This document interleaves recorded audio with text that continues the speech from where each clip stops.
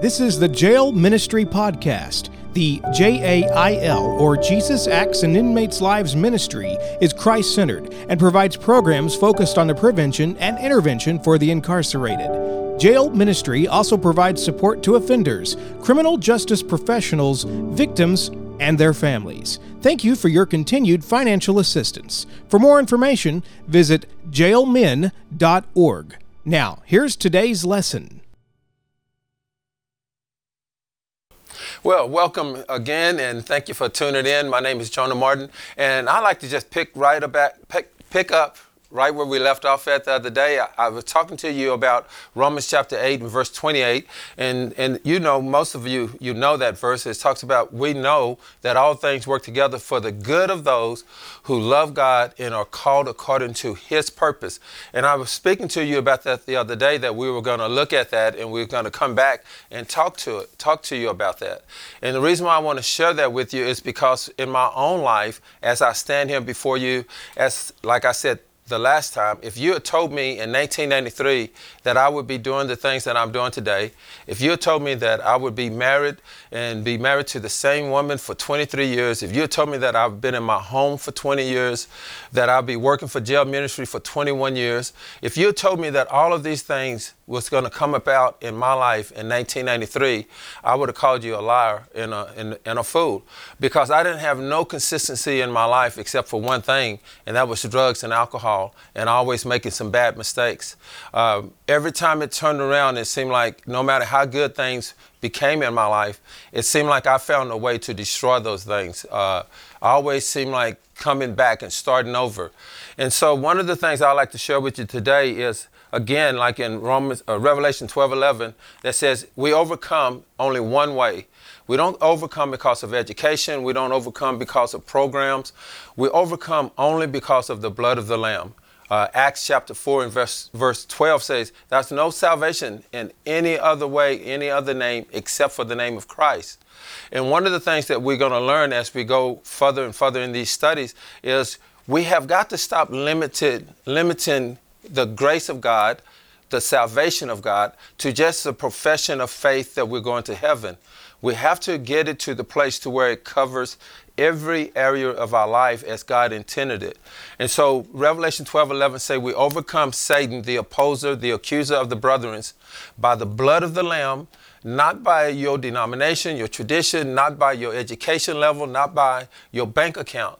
You overcome by the blood of the Lamb, and the blood of the Lamb must have a superior place in the word of your testimony. And the main emphasis of our testimony should be about the precious blood of the Lamb of God. As John says, behold the Lamb of God who takes away the sin of the world, in John chapter 1 and verse 29. So when we begin to look at the blood of the Lamb, then we have to look at our testimony. One preacher have said, you will not have a testimony until you have passed the test that God himself has placed before you. Once you and I pass the test, then our testimony come into play. We must never take it away from the blood. Your testimony must be always about what the blood of the Lamb of God have done for you. What victories have it brought about? What things have it restored in your life? And remember, if the blood of the Lamb is the power of your testimony, then you should never, ever be ashamed of how God found you, where he found you, what he found you doing. And again, a lot of people that I know today have jeopardized their testimony because they've been ashamed of how God had found them. Remember, Revelation says, you do not love your life unto the death. And I believe that it becomes a death of your testimony. You begin to separate yourself from how God found you.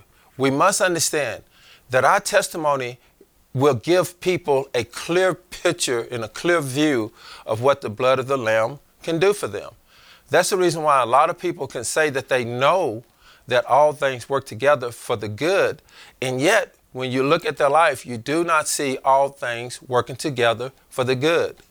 When we talk about all things work together for the good, that means the good, the bad, and the ugly. A lot of people don't want to talk about all of those things. You hear people saying, I want to just forget my past. Well, your past is what made God send his son Jesus. He came to seek and to save that person, that past that you're ashamed of. That's why I love the word when Jesus says, I'm not ashamed of you, Jonah. I'm not ashamed to call you my brother. And yet some of the times that's the way we feel. We feel like we're ashamed of our brothers. And I believe that the reason why we become ashamed of them in their lifestyle is because we forget how God found us, what he found us doing. 1 Peter 4, we talked about that the other day. And in 1 Peter 4, I didn't read all of it, but this is what I love about God's word. He doesn't hide any of the things that his servants does. I hope that when you study his word, you see that. There's some things that some of the servants of God did that, to me, from a humanly perspective, I think maybe you should have left that part out, God. David and Bathsheba, come on, maybe we could have just skimmed over that, but not God. He brings all of it out. He shows us all of the badness of it, of their lives. Like with Paul. Paul goes back and he re-emphasizes this with Timothy. He tells Timothy, I was a blasphemer. I was an injurious person. I persecuted the church of God. He doesn't hide any of that. And yet so many of us today who call upon the name of the Lord Jesus Christ, we do not like to tell people who we were before the blood of Christ was applied to our lives. And because of that, we give people this false sense of what Christianity is supposed to look like. Like you're supposed to be perfect. You're not supposed to make mistakes, and you're not supposed to do this. Again, Romans 5:8 is one of the staple verses of my testimony and of my life. It's that God was demonstrating his love toward us in that while we were yet sinning, you need to just meditate upon that. While we were yet sinning, Christ Jesus died for us. And yet, most of us that say we love God and that we believe in the love of God, we allow sin to come between us. And I'm praying that through these lessons, as I share my testimony and my knowledge of the gospel, that it would help some of you. Because again, in 1993, I learned all of this while I was incarcerated in Bell County Jail in 9 months through through the ministry of Chaplain Ellis in jail ministry, but also through a volunteer by the name of Bob Winters, who came in. And Bob Winters' greatest job was he always encouraged me to read the word. He kept putting me in the word and allowing me to read for myself. And I believe with all of my heart that that's the problem with a lot of us. We are not students of the Word of God. We don't know those things that we need to know that would enable us to see all things work together for the good.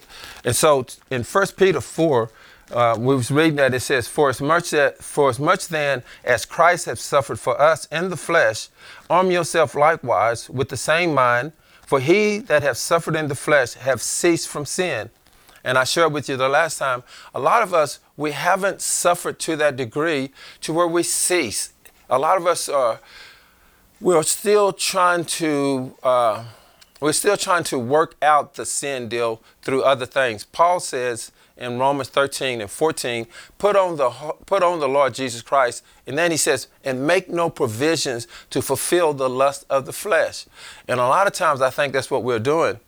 Peter says, if you really have suffered, Paul says you'll come to a place to where you realize that no good thing dwells in my flesh. No good thing. So I need to stop looking at the flesh, which is the weakest part of us.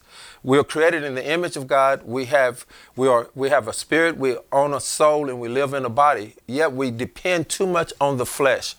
Listen to what else Peter says. In verse 2, he says that he no longer should live the rest of his life, the rest of his time in the flesh, to the lust of men, but to the will of God. And I know a lot of times when I was incarcerated, a lot of the guys, when they come in, and you know this too, a lot of people, when they will come into the jail, they get into the word, and man, they over there quoting Bibles, they're quoting verses, they're leading prayer groups, and all the time you see them, they're in the word. And then they'll tell them bunk and junk, and the moment they leave their Bible and they take off, and 3 months later, they're back in Bell County Jail. And you're sitting there saying, what in the world just happened? And sure enough, they get right back into the Word. And there's nothing wrong with that. I'm just saying that there's a more excellent way. I shared with you in my testimony that when I looked at guys like that, I didn't really judge them Please don't hear that. I'm not trying to judge anyone, but Paul says you need to mark those people. And we need to find faithful men that we follow, men that truly have studied to show themselves approved unto God, a workman that need not be ashamed, rightly dividing the words of truth. Because again, to me, if you can come to the place to where you believe with all of your heart, just sit around and meditate and think upon Romans 5:8. Let the Holy Spirit just give you clarity in that verse to where he says that while you're sinning, Christ Jesus is dying for you. And I don't know about you, but that's a love that just moves me even now while I'm speaking to you. Because most people, when they talk about loving you, they put conditions on it. They put, you have to do this, and then I'm going to do this. And that's just the way it is, but not with God. While we're yet sinning, God kills his son for us. And to me, that was what impacted my life, just to think that God loved me in that way. And in 1993, I was having a hard time even liking who I was, even liking the person I was. I even felt the guilt and the shame of thinking with all of my heart that God loved me because I couldn't forgive myself and I could not love the person that I had become. I was so reminded of all of the people that I had hurt, all of the people that I had let down, that it almost felt like I was not worthy to have this love or to have this relationship with God. And when I would sit there and listen to that, and I would see other men that I believe really had a heart for the things of God, but their actions seemed to destroy that or take it away. And so I wanted to know for a certainty that I would not be one of them. I didn't want to trample through the blood of Christ to go back to my vomit or to go back to wallowing in the sin that I had been in. I didn't want to go back to drugs and alcohol. I didn't want to go back to that loose living. I didn't want any of that again. And so when I'm reading God's word, I get to verse 3. Listen to what he says. He says, for the time past of our life may suffice us to have wrought the will of the Gentiles, when we walked in lasciviousness, lust, excess of wine, reveling, banqueting, and abominable idolatries. And when I read that, I said, it's like God is reading my mail. It's like God is reading about my life. Because what I heard God saying is, Jonah, haven't you lived long enough? Hasn't 21 years of doing drugs and alcohol, in and out of trouble with the law, broken relationships, hurting everybody that you say you love. Haven't you had enough parties in your life? Haven't you raised enough, raised enough hell in your life? Haven't you gotten enough fights? Haven't you had enough drunken parties and getting high? You know, that's something you need to ask yourself. Haven't you had enough? Haven't you suffered enough fulfilling the will and the lust of man? And he says, if you got this, then maybe now you should give God the same heart that you gave to the streets. John chapter 8 and verse 44, Jesus said, you're of your father the devil, and the deeds of your father you would do. He was a liar and a murderer from the beginning.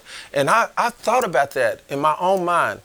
I tell people, I say, God created me the way I am. You might not like it. You might not like my life. You might not like some of the things that I share with you. But guess what? If we believe the word of God, and I'm hoping that you do, then I have to believe that God was there during all of those ugly times, that God was right there.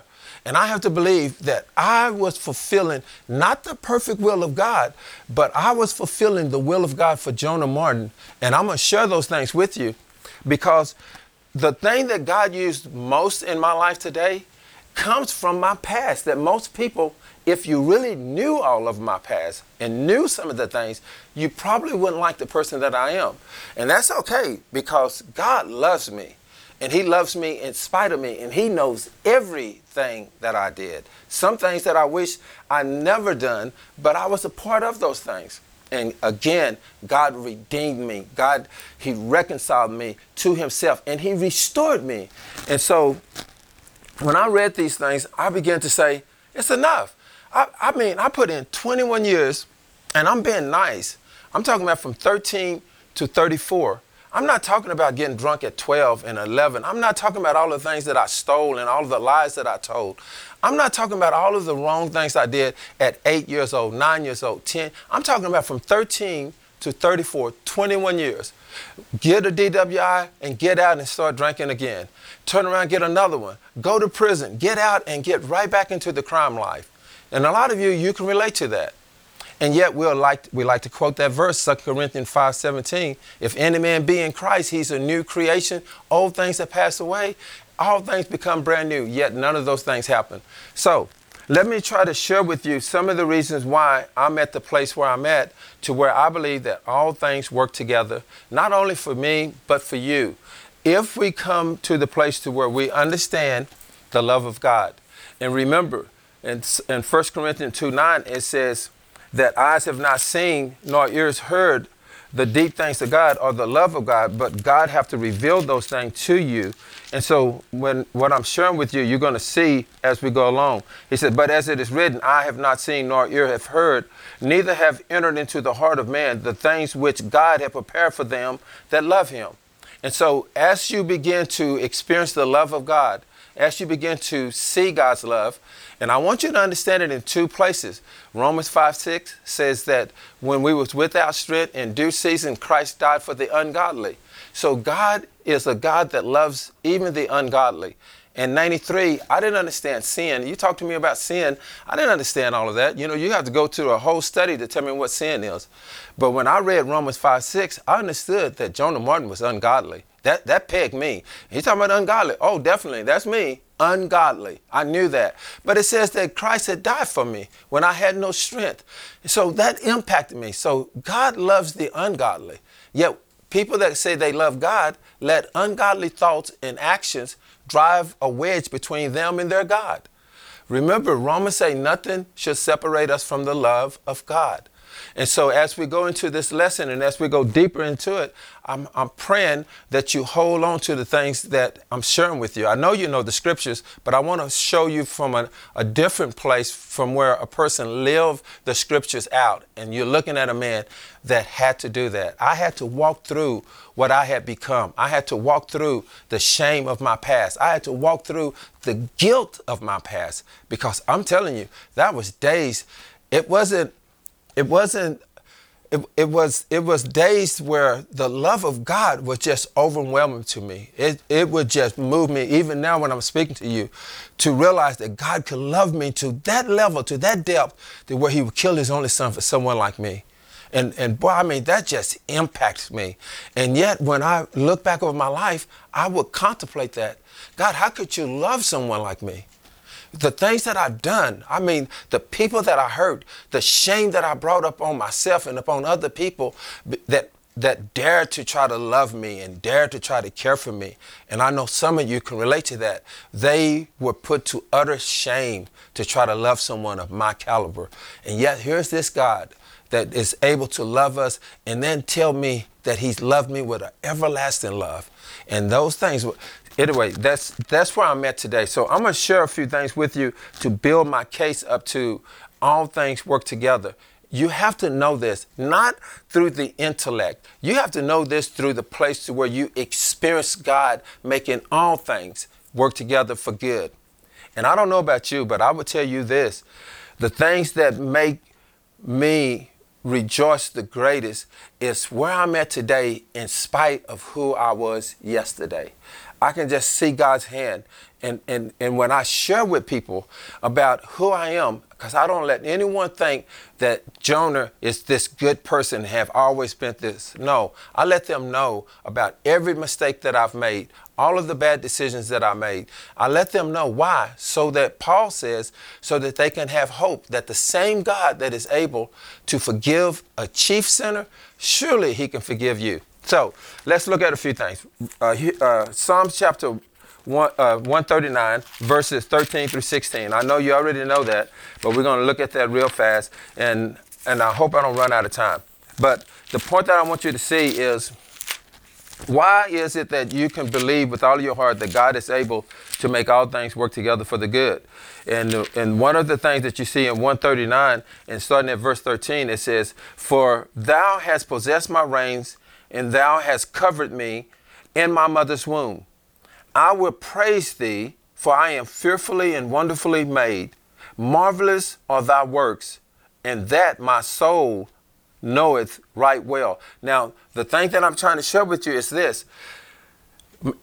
We have 1 Thessalonians 5:23. We are a spirit. We have a soul. We live in a body. Your soul is where your mind, your will, and your emotion is at. And a lot of things that people have a problem with is they don't know right well in their soul that God's ways are marvelous and that his love is so awesome. When you sit down and just meditate upon the love of God, it has to surpass your thinking. And some people, they'll say stuff like, I don't see how God can use me. I don't see how God can turn my life around. I don't see how it's a way for me to come back from this.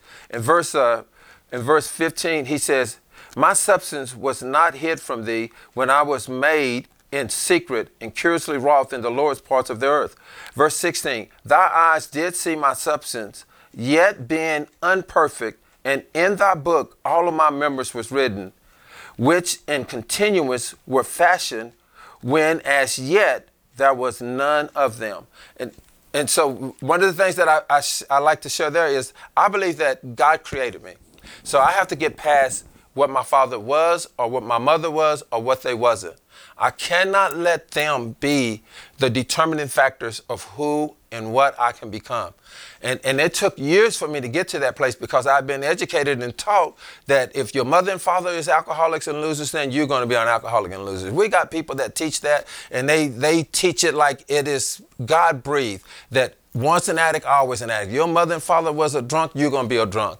Well, now it seemed like I was following that way. But remember, Hosea 4:6 say, people are destroyed because they lack knowledge. Once you begin to gain knowledge and you begin to apply that knowledge by the working of the Holy Spirit, then you are able to free yourself from what you was yesterday. So once I began to see that God was the one that created and formed me in my mother's womb, then if God is who he says he is, he says that he doesn't lie, he doesn't change his mind, that he has good thoughts that he know about, that he himself is responsible to bring about, then I started to believe in that all things can work together for the good, for those who love God. And if we love God, remember Jesus said, you'll keep my commandments, you will obey me, you'll do whatever it is that I say to you. And so that's where I started at. I started reading this, then I read Jeremiah 1:5, that God says, before I formed you in your mother's womb, I knew you, I sanctified you to be a prophet. So I began to see that. So that was two places where God says, he was the one that was at work. He was the one that created me. He was the one that gave me a good hope. Ephesians 2:10, for we are his workmanship created in Christ Jesus unto good works, which God himself before had ordained that we should walk in them. And so as I began to read that, I began to believe with all of my heart that, Jonah, you can make it this time, because again, I have a track record of failure. So I'm not going to lie to you and say, oh, I got this. I know I got it. The day I got ready to be released from prison was one of the days that I was very anxious, and the word said you're not supposed to be, because all at once I have to now be the man that I say that I was going to be. And now I have to learn how to be a Christian outside of the walls, outside of the prison cell, now I'm faced with the drugs, the alcohol, and the opportunity to fulfill those lusts. And now I have to make sure that I have put on the Lord Jesus Christ, and I have to make sure that I'm not making any provision to fulfill the lusts of the flesh. And so when I began to get into this word, this is one more verse before we get out of here. I'm going to go to Galatians chapter 1 and listen to what Paul says here. And it goes back to the same thing. Paul says that God is the one that created me and put me in my mother's womb. And guess what? He's also the God who brought me forth out of my mother's womb. And he also is the one who called me by his grace. That, remember, grace is unmerited favor. God called Jonah Martin. I don't know why he did it, but he chose to call me by his grace. And because of that grace, that unmerited favor, remember, by grace are we saved through faith, and that not of ourselves, it's a gift of God, not of works, lest any man should boast. So what we have to start learning to see all things work together for good, we have to learn by the Spirit of the living God how to use our faith to access that grace, that unmerited favor. God's grace is sufficient for whatever it is that you might face, no matter what your past look like. If you'll learn by grace how to use your faith to access that grace, then guess what? Paul says all things will work together for the good. because you love God and you're going to walk according to what his word say. You're going to obey him. You're going to do what he tells you to do. Faith come by hearing and hearing by the word of God. And if you have started listening to God's word and you have received the Holy Spirit of God, well, then he will lead you and he will guide you. Don't be so quick to take reference points from other men or from other people that's around you.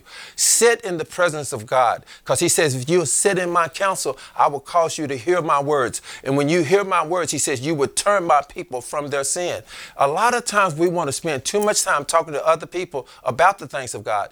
Get to the place where you follow the teaching of Paul. Paul says when he first received this and he got this revelation from God, he didn't confer with flesh and blood because he didn't get it from flesh and blood. Man didn't teach him that. And guess what? No man taught me this. Bob Winters pointed me to the word of God and the Spirit of the living God who wrote the word of God. He's the one that taught me this. He's the one that revealed these things to me. And I'm going to tell you now, you will go through some suffering and some crying and some heartache as you begin to walk with God when you get out. This is what I did. And I tell people now, I said, if I hadn't put in the time, that 5 years wasn't 5 years in prison. People ask me, how was it to do 5 years in prison? You need to ask somebody who did 5 years in prison. I didn't do 5 years in prison. I walked as a free man behind those bars because I wanted to know what God's word says. So those 5 years were spent with me stand in the word of God. And that's what I would encourage you to do. Stay away from that TV. Stay away from dominoes. Stay away from all those games.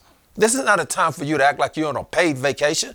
Get into God's word. Know what the will of God is concerning you. And don't let anyone tell you what you can't do, because remember, through Christ, we can do all things, but we have to do it through him.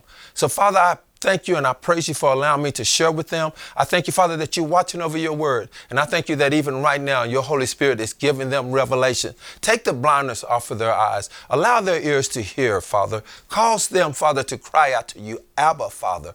Allow the Holy Spirit to lead them into the deep things of God.